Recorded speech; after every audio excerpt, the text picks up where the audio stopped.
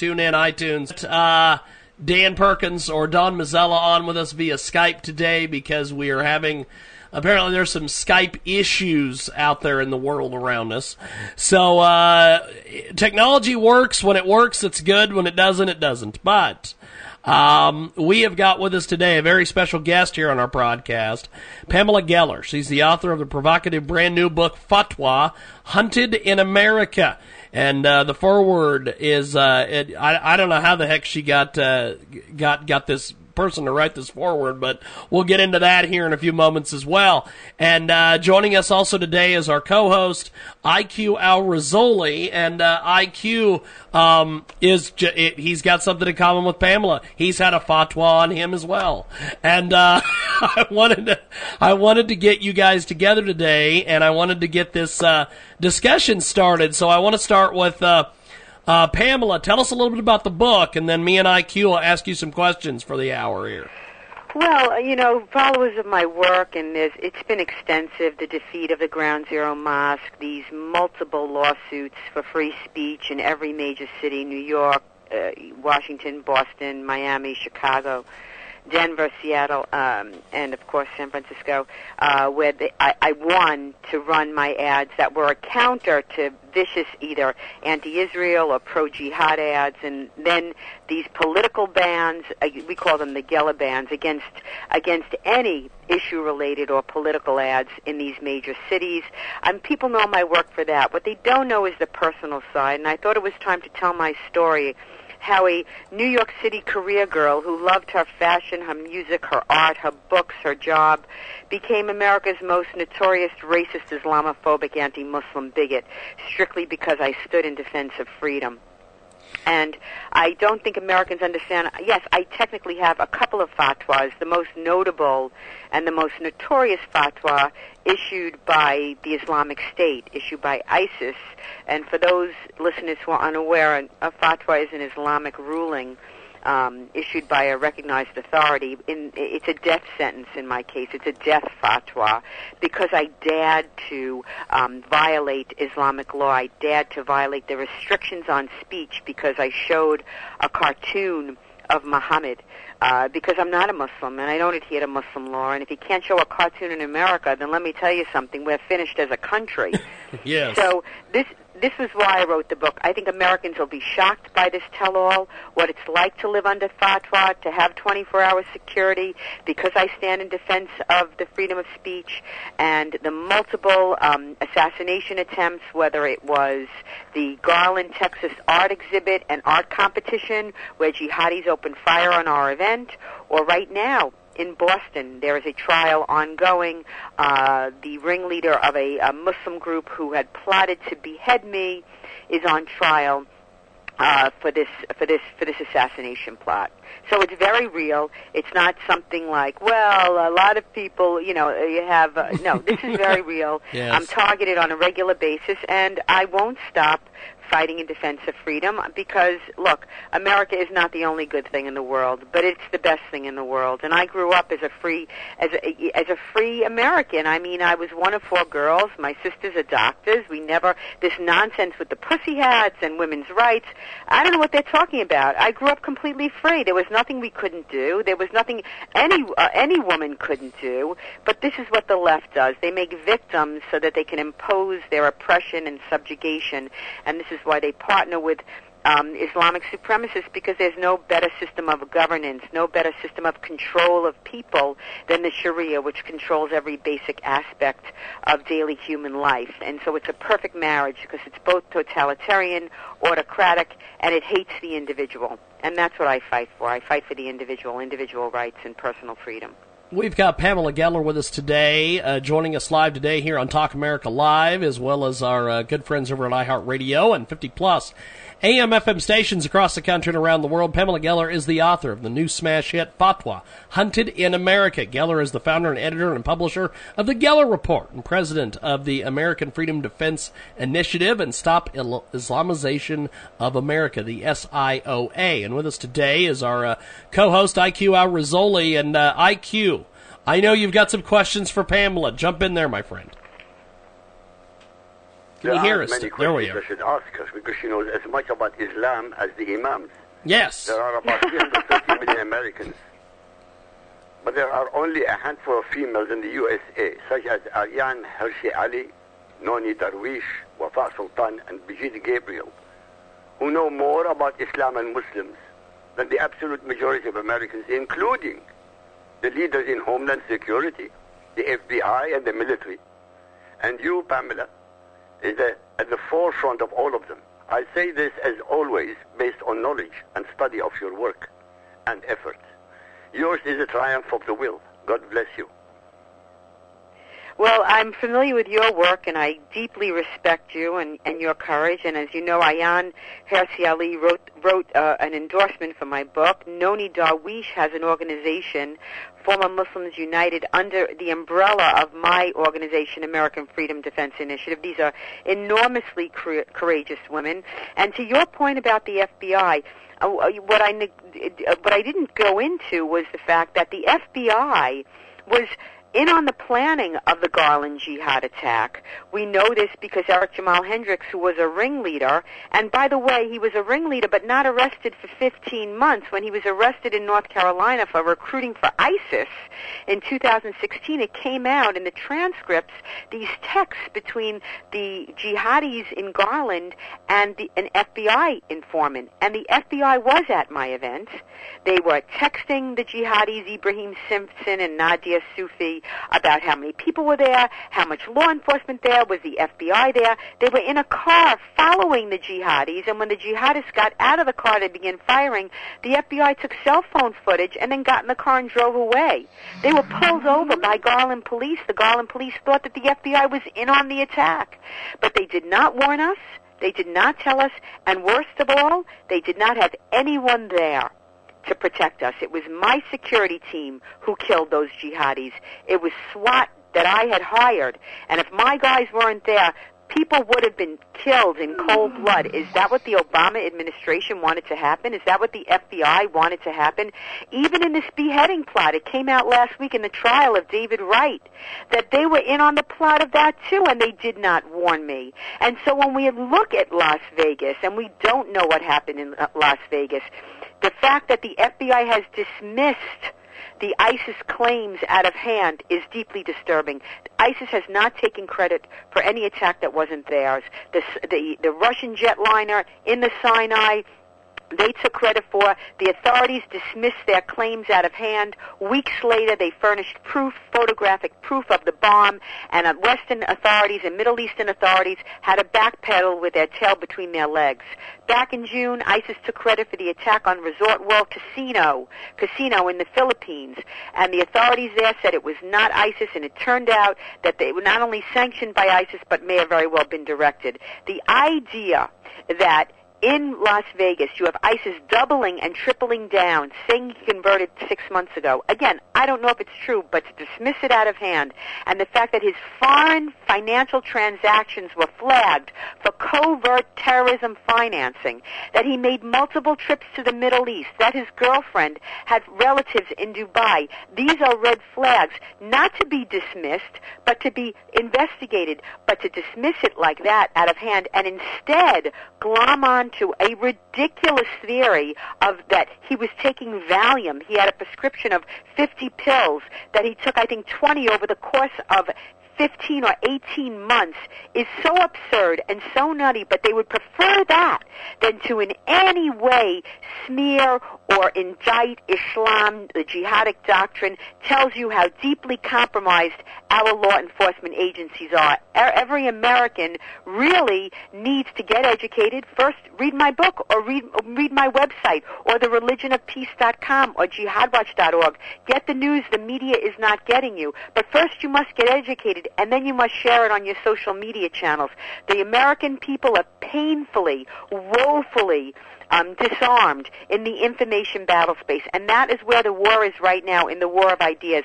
My colleagues and myself cannot speak on college campuses. We are not invited. We are blacklisted. I was supposed to speak for the first time in years at Free Speech Week at Berkeley, but that was canceled a couple of weeks ago. And what was scarier still was watching hundreds, if not thousands, of young people in America march against the freedom of speech. That eerily was evocative of pre-war Germany, where the left and Islamic supremacists will not have their ideas challenged. They cannot stand up to scrutiny, so they must silence their opponents. We've got a great guest with us today. She joins us live here on Talk America Live, also iHeartRadio, as well as AMFM247.com, TalkShoe, all over the place, iTunes. Pamela Geller is our guest here, author of the new smash hit FATWA, Hunted in America. Now, IQ, listening to all this, she just echoes everything you've been saying on this broadcast for many a year. Well, I've always said that the worst enemy of America and Europe, of the peoples of America and Europe, are not ISIS and not Islam, the news media. They have always colluded. They have always covered up for Islam, and they still do that. But there is something happening now. I don't know if you have noticed. What they call European voters are moving right-wing. They're really not moving right-wing. They have been forced by the leftists, who have ignored for the last 15 years the concerns of the people of Europe and America. So they had no choice but to move right, because the rightists are the only ones who are saying, we don't want Islam in Europe. They're the only ones. But what's happening in Austria, they have now a government led by a young man who is what they call rightist. These are patriots. True, the Nazis will associate themselves with any right-wing group. In fact, they will even associate themselves with any left-wing group as long as they are making trouble for the government. So this is what's happening. People are waking up, but it's taken an enormous amount of time. I was hoping an enormous amount of death. years ago. Yes. Pamela, I mean, listen, you are a single person who's trying to do something way beyond what most Americans have been doing, or Europeans. And, of course, congratulations. I wish I could be joining you on your website, or you join me on my website. We are using exactly the same methodology to educate people. We don't make money. There's no money in it. No. There's only fear and concern. But there's no money, honestly. We're not doing it for money. You're not doing it No, the money is on the left. The money is on the left. Listen, the left, look, if you read Hitler's Mein Kampf, he was a Jew hater, unquestionably, but he was a hard leftist. His party was the National Socialist Workers' Party. The idea that neo-Nazism or Nazism is right-wing is just absolutely absurd on its face. It's socialist. It's left-wing. The left loves totalitarian ideology. They want to control the people. This is why there is this leftist Islamic alliance. I mean, to listen today to the security chief in Great Britain, Andrew Parker, saying that there's an intense security threat, that terror attacks are hatched now in a matter of days, and basically telling the British people that you have to live with it. You're going to have to live with it. This is what you want to hear from the chief of the MI5, the country's security service. Their job was to keep the people safe and to direct national security policy to keep terror out of the country. Now their mission seems to be to prepare the people for terror and for violence and for murder. I mean, what happened to Winston Churchill? We shall defend them on the island, whatever the cost. We will fight them on the beaches and the landing grounds and all of that. That's gone. The West has surrendered. The West has completely lost their way. Look, I do the website because the media will not report, for example, on what's happening in Europe. That mass migration has led to basically daily, thwarted jihad attacks or regular weekly, whether it's vehicular jihad or it's the knife jihad or pop concerts, Christmas festivals, and New Year's Eve, these fairs, these different fairs that take place, these German sort of beer festivals, it's open season. It's open season on every Western moray, on every Western tradition, on every Western joy. Girls can't go to, 17-year-old girls can't even walk to school. They got to go with their parents. This is not being reported in the media. Of course there's going to be a political cost to this. The people of Europe are under siege, and they have no choice. Listen, the man that wrote the foreword to my book, in America, they say Gert Wilders. It's actually pronounced Geert Wilders, if you care. But he's a leading candidate in Europe, and certainly a leading candidate in Holland, a Dutch MP, whose party is now second in power. I believe he will be prime minister one day. I brought him to America in 2009 to speak at CPAC. He's been on the forefront of this fight. No matter what the political cost, he has never compromised. He's been steadfast, loyal, and true to this, in explaining and bringing to light this threat to freedom and to the people of Europe. And it's been at a great cost to him. He, too, lives under FATWA. He, too, has to move frequently because his life, is in jeopardy. This is the cost. In speaking of in defense of freedom, it's enormous. And to your point, the media is the enemy. The media is the largest weapon our enemies of freedom have in their arsenal. They smear, defame, and libel and destroy people that fight this fight. In Muslim countries, if you violate the Sharia, if you violate the blasphemy laws, they assassinate you. They execute you. Here in the West, the media, they assassinate your character. They execute your good name. They murder your good name. They drag your name through the mud because they won't have you on to debate.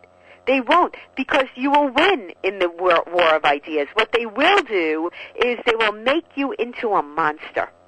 Because once you are a monster, no one is going to listen to what you have to say. No one is going to say, what is the message of the monster? The idea that they try and call me a Nazi. I'm a Jewish girl, okay, whose grandparents fled anti-Semitism in Europe and in Russia.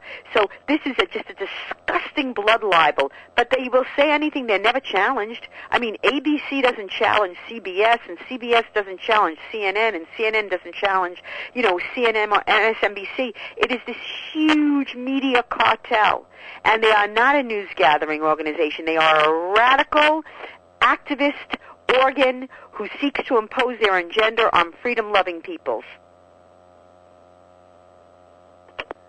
I can't disagree with you on anything. No. But most important of all, one, in any debate, and James knows me, he knows me very well, I don't beat around the bush.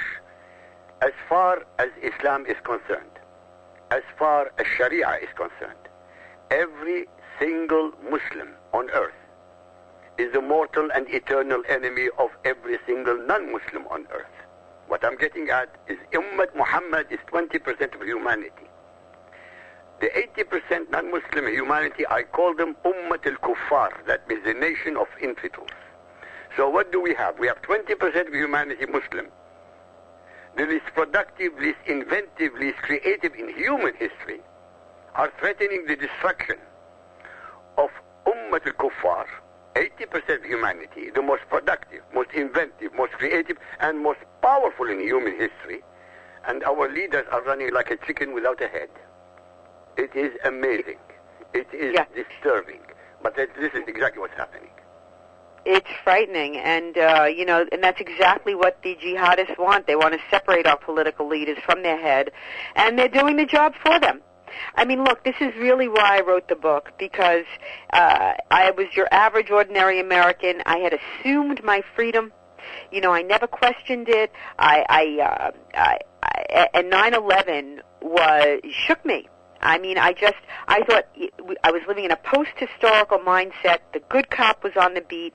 Good had defeated evil in World War II, and I didn't realize that my freedom could ever be in jeopardy. 9/11 brought that home. As a New Yorker, I mean, the attack on the World Trade Center. I mean, this was the financial capital of the world, and the World Trade Center had its own zip code.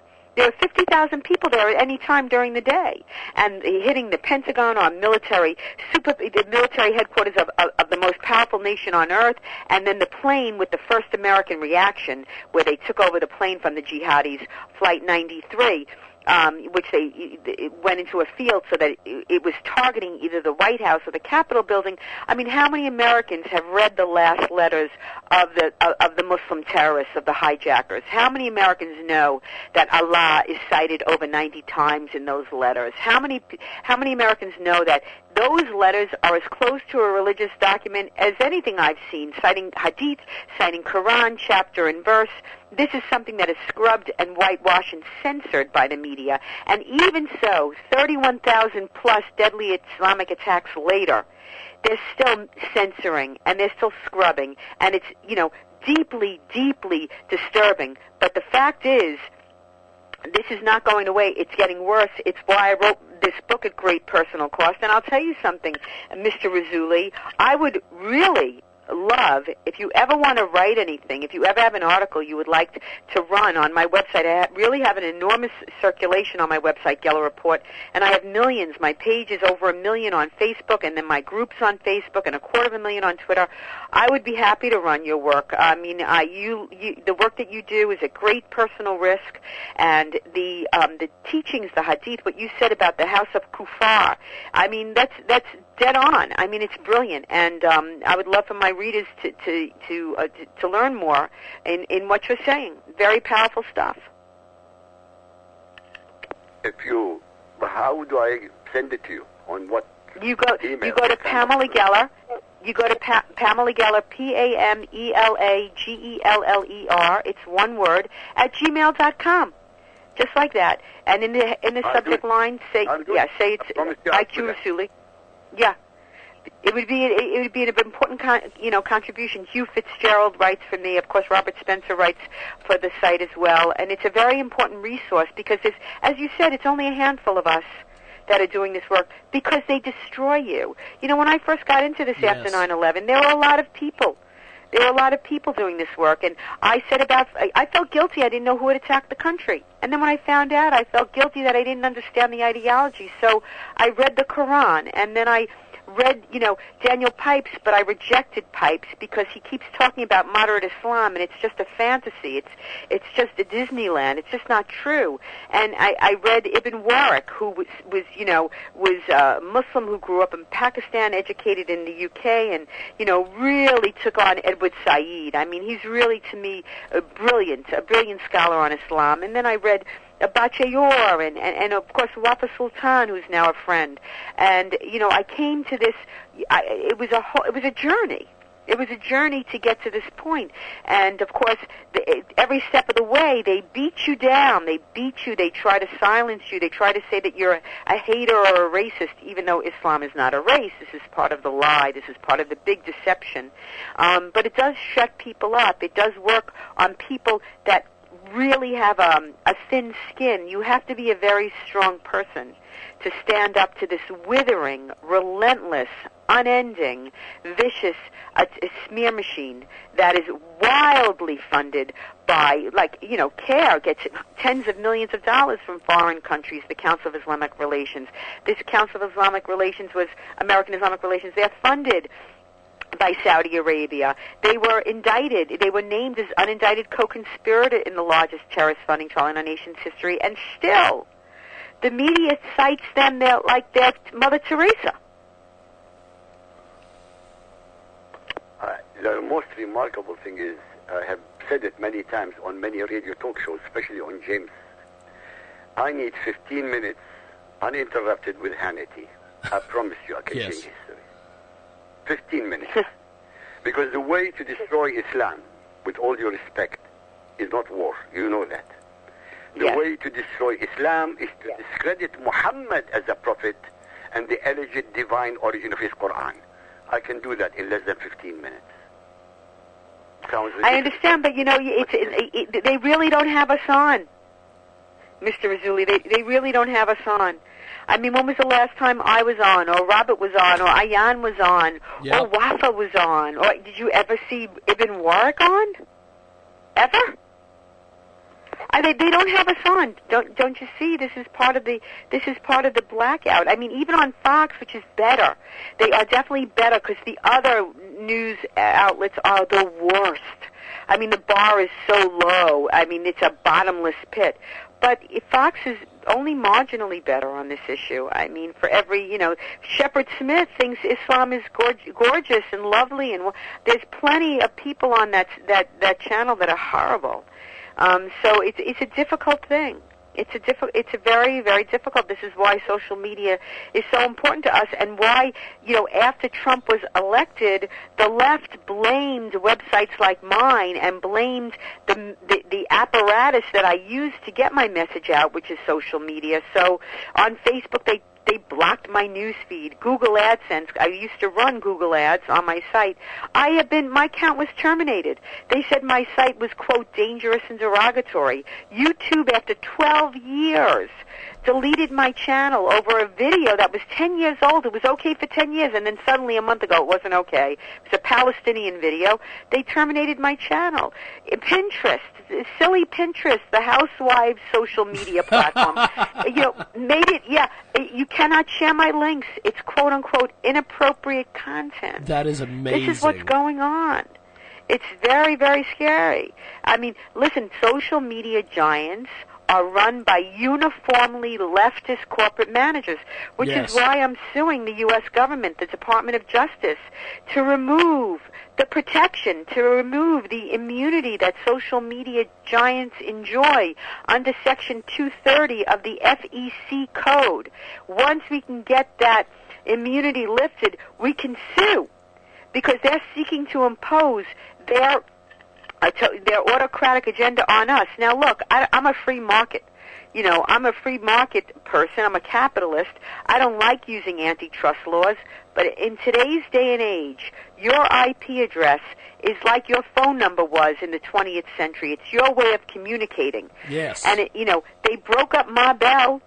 AT&T was once the only telephone company in this country. They broke it up. They have to break this up too, because if Facebook is spying on me and telling me what I can and cannot say to people that I correspond with. They're blocking those people. They're banning those people. They're putting those people in Facebook jail. It's got to stop.